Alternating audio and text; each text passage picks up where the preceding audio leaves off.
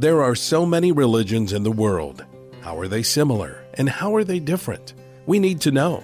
The culturally correct view is to blend them all together as equally relevant and legitimate. But is that true?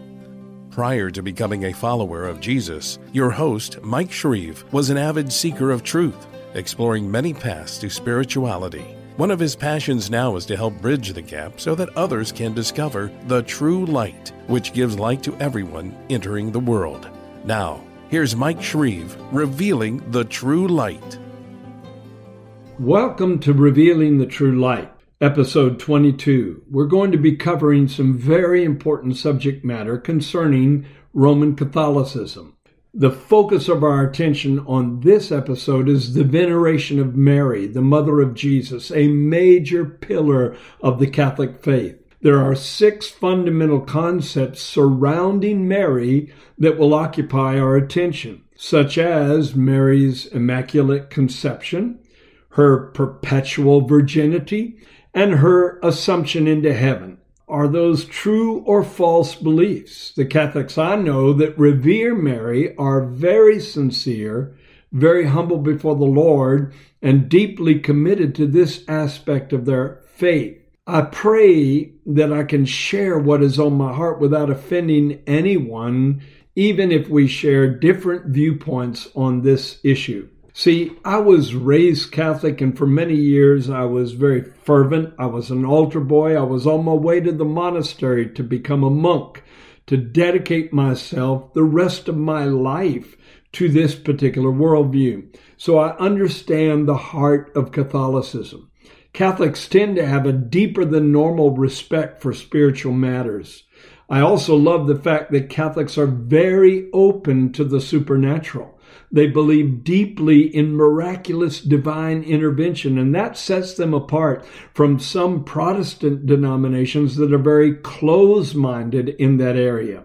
Now, the sum of these beliefs concerning Mary is referred to as Mariology, or the Marian dogmas of the Catholic Church. They have been affirmed through papal decrees declared to be infallible. That's when the Pope speaks ex cathedra.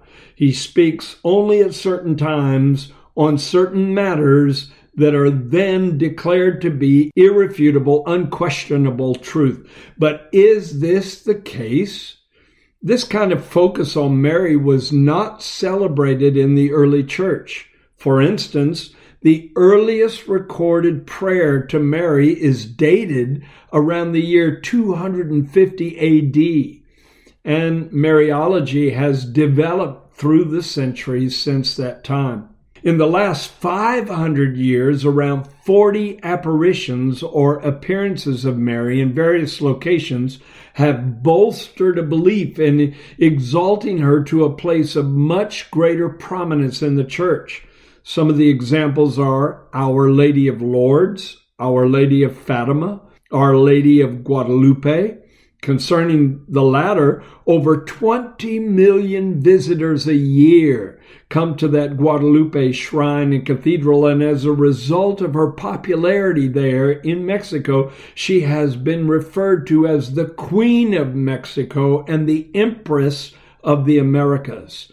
At many of those locations, supposed miracles have taken place resulting from Mary's intervention and intercession. For instance, Pope John Paul II credited Our Lady of Fatima with saving his life after he was shot. And it has been pointed out that the Virgin of Guadalupe contributed heavily to the acceptance of Catholicism by indigenous Mexicans. So many scholars and theologians argue that Mary devotion is in fact an indigenous practice dressed up as Christian by a church eager to gain followers long before the arrival of the Spanish in the 16th century in that region of the world. Tenantzin, the Aztec Mother Goddess, was worshipped in the Guadalupe region that is now heralded as the location of Mary's appearances. Furthermore, many evangelicals and Protestants liken the honor given to Mary as something streaming from ancient goddess worship that began with Semiramis.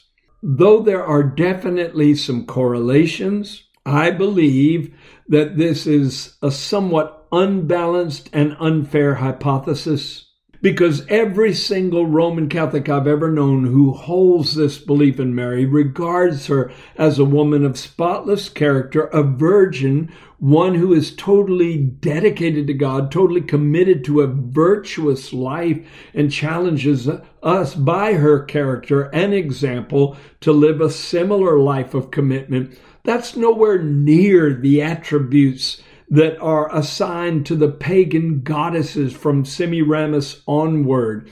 And so, yes, there may be a correlation, and yes, there are certain connecting elements, but no, this is much, much different. And so I believe in deciphering this Catholic doctrine respectfully and carefully, because I honor the fact that many Catholics are very sincere in their belief. But sincerity is not always the sign of veracity.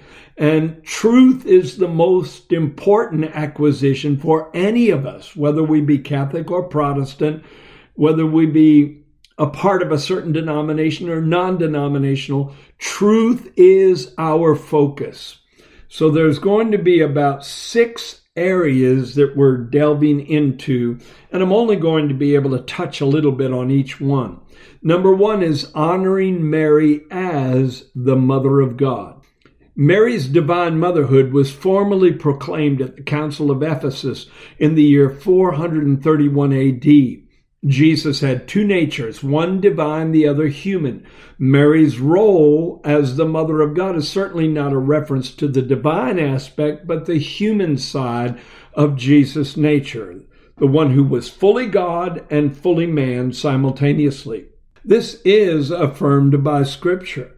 In Luke chapter 1, verses 39 through 45, we have the account where Mary went to her cousin Elizabeth and spent some time at her home. And when she came into Elizabeth's presence, John the Baptist, yet to be born, leaped within Elizabeth's womb. And then Elizabeth was filled with the Holy Spirit, and she spoke with a loud voice prophetically, and she said these words, "Blessed are you among women, and blessed is the fruit of your womb. And why is this granted to me, that the mother of my Lord should come to me? For indeed, as soon as the voice of your greeting sounded in my ears, the babe leaped in my womb for joy. Blessed is she who believed, for there will be a performance, a fulfillment of those things which were told her from the Lord." Now, Mary's response to Elizabeth has been called the Magnificat. And Mary said, "My soul magnifies the Lord, and my spirit has rejoiced in God my Savior, for he has regarded the lowly estate of his maidservant. For behold, henceforth all generations will call me blessed. For he who is mighty has done great things for me, and holy is his name." Now, I do not believe that Mary said that in an egotistical way, a prideful way, or in an expectation that some kind of veneration would be given to her. It's like someone asking me, "How are you doing?" And I respond to them, "I'm blessed and highly favored of God." That's not a boast in the flesh. David said, "My soul boasts in the Lord." And so when I make a declaration of blessedness as a son of God, it's giving glory to God that he's been so merciful and gracious toward me. I believe both Catholics and Protestants can agree on this number 1 issue of honoring Mary as the Mother of God, in that sense that I just shared it. Number 2 is Mary's perpetual virginity. Now, this was established in the Synod of Milan in the year 451 AD. Mary supposedly, according to a later council, conceived without any detriment to her virginity, which remained inviolate even after his birth. The Vatican II Council reiterated this teaching about Mary, as the everlasting virgin by stating that Christ's birth did not diminish Mary's virginal integrity but sanctified it. And the Catechism of the Catholic Church also maintains that Jesus Christ was Mary's only child. When the Bible talks about him having brothers and sisters, those are phrases that can mean close relations according to them. However, let's go through some of them. The Gospel of Mark, chapter 6, verse 3, and the Gospel of Matthew, chapter 13, verses 55 and 56, mention the four brothers of Jesus, James and Joses and Judas and Simon, the sons of Mary. The same verses also mention unnamed sisters of Jesus. Also, the Bible plainly says that Joseph and Mary had marital relations after Jesus was born. In Matthew chapter 1, verses 19 through 25, it talks about how the angel appeared to Joseph and told him not to be afraid to take Mary as his wife, for that which was conceived in her was of the Holy Spirit, and that she would bring forth a son and call his name Emmanuel, which means God with us.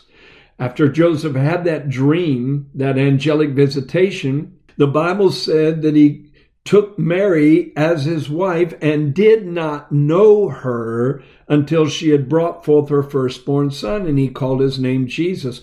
Well, that very statement, he did not know her until she'd brought forth her firstborn son, implies that he did have marital relations with her after Jesus was born. And that's exactly how other translations render it.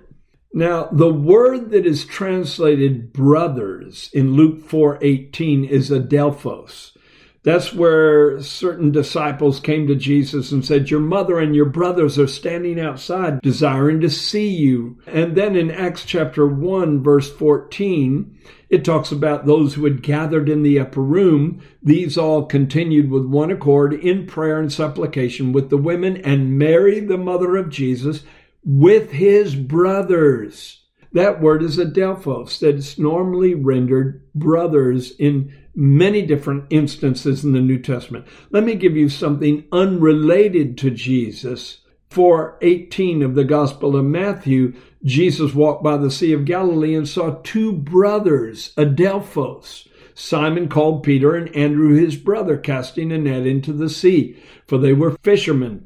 Well, no one would dispute the fact that Simon and Andrew were adelphos. They were brothers. Another example, Luke 16:28, the rich man who went to hell begged Father Abraham to let Lazarus go back to rise from the dead to warn his 5 brothers. Again, the word is adelphos. No one would question that he was referring to his actual siblings. So if the other uses of that word referred to actual siblings, I believe that the references to Jesus having brothers using that word are also to be taken literally. Number 3, let's talk about the Immaculate Conception. This is a dogma of the Roman Catholic Church, which states that the Virgin Mary was free of original sin from the moment of her conception. What is original sin? It's the concept that when a man and woman come together in marriage and a child is conceived, that there is an impartation of a sinful status to that child, a fallen state, and that the soul is in a separated state from God and contaminated by the original sin of Adam and Eve, which is passed down soulishly from one generation to the next. Psalm 51 verse 5 clearly states that. David said, "Behold, I was brought forth in iniquity, and in sin my mother conceived me." However, the doctrine of the Catholic Church is that Mary had an immaculate conception, absolutely pure, untouched by original sin. Now, this was highly controversial in the Middle Ages, but it was revived in the 19th century and was adopted as church dogma when Pope Pius IX promulgated something called the Ineffabilis Deus in 1854. The move had an overwhelming support of the church's hierarchy, although a few, including the Archbishop of Paris, warned that this idea is not stated in the New Testament and could not be deduced from it. Protestants at that time overwhelmingly rejected Ineffabilis Deus as an exercise in papal power and the doctrine itself without foundation in Scripture, and they called on the Roman Church to return to the faith of the early centuries. Number 4 is the Assumption of Mary. This Marian dogma was proclaimed by Pope Pius XII on November the 1st, 1950, in an encyclical he put out. This doctrine makes a clear distinction between ascension and assumption. Jesus Christ, the Son of God and risen Lord, ascended into heaven, which was a sign of his sonship, his divine power. Mary, on the contrary, was elevated or assumed into heaven by the power and the grace of God. According to church doctrine, Mary, the Mother of God, after finishing the course of her life on earth, was taken up in body and soul to heavenly glory. This dogma had no direct basis in Scripture. It was nonetheless declared divinely revealed. However, it never states whether or not this assumption took place before an actual physical death, where she was translated to heaven, similar to Enoch, or if it took place after her physical death. That's not really identifiable in their doctrine. Now let's go to number 5, the sun-clothed woman of the book of Revelation. This is identified by most Catholic theologians as a revelation of Mary. Now, you'd have to go to Revelation 12 and read the whole chapter to really get the full benefit of the flow of thought. But it starts out with this. Now, there was a great sign that appeared in heaven. A great wonder appeared in heaven. A woman clothed with the sun, with the moon under her feet, and on her head a garland of 12 stars. Then, being with child, she cried out in labor and in pain to give birth. And another sign appeared in heaven. Behold, a great fiery red dragon, having 7 heads and 10 horns, and 7 crowns or diadems on his head. His tail drew 1/3 of the stars of heaven and threw them to the earth. That's where you get the concept that 1/3 of the angels fell with Satan. And the dragon stood before the woman who was ready to give birth, to devour her child as soon as it was born.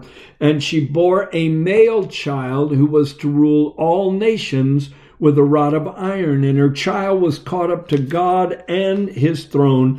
Then the woman fled into the wilderness, where she has a place prepared by God, and they should feed her there 1,260 days. Then war broke out in heaven, and the devil was cast out of heaven down to earth, where he made war against the remnant of the woman's seed, which keep the commandments of God and have the testimony of Jesus Christ.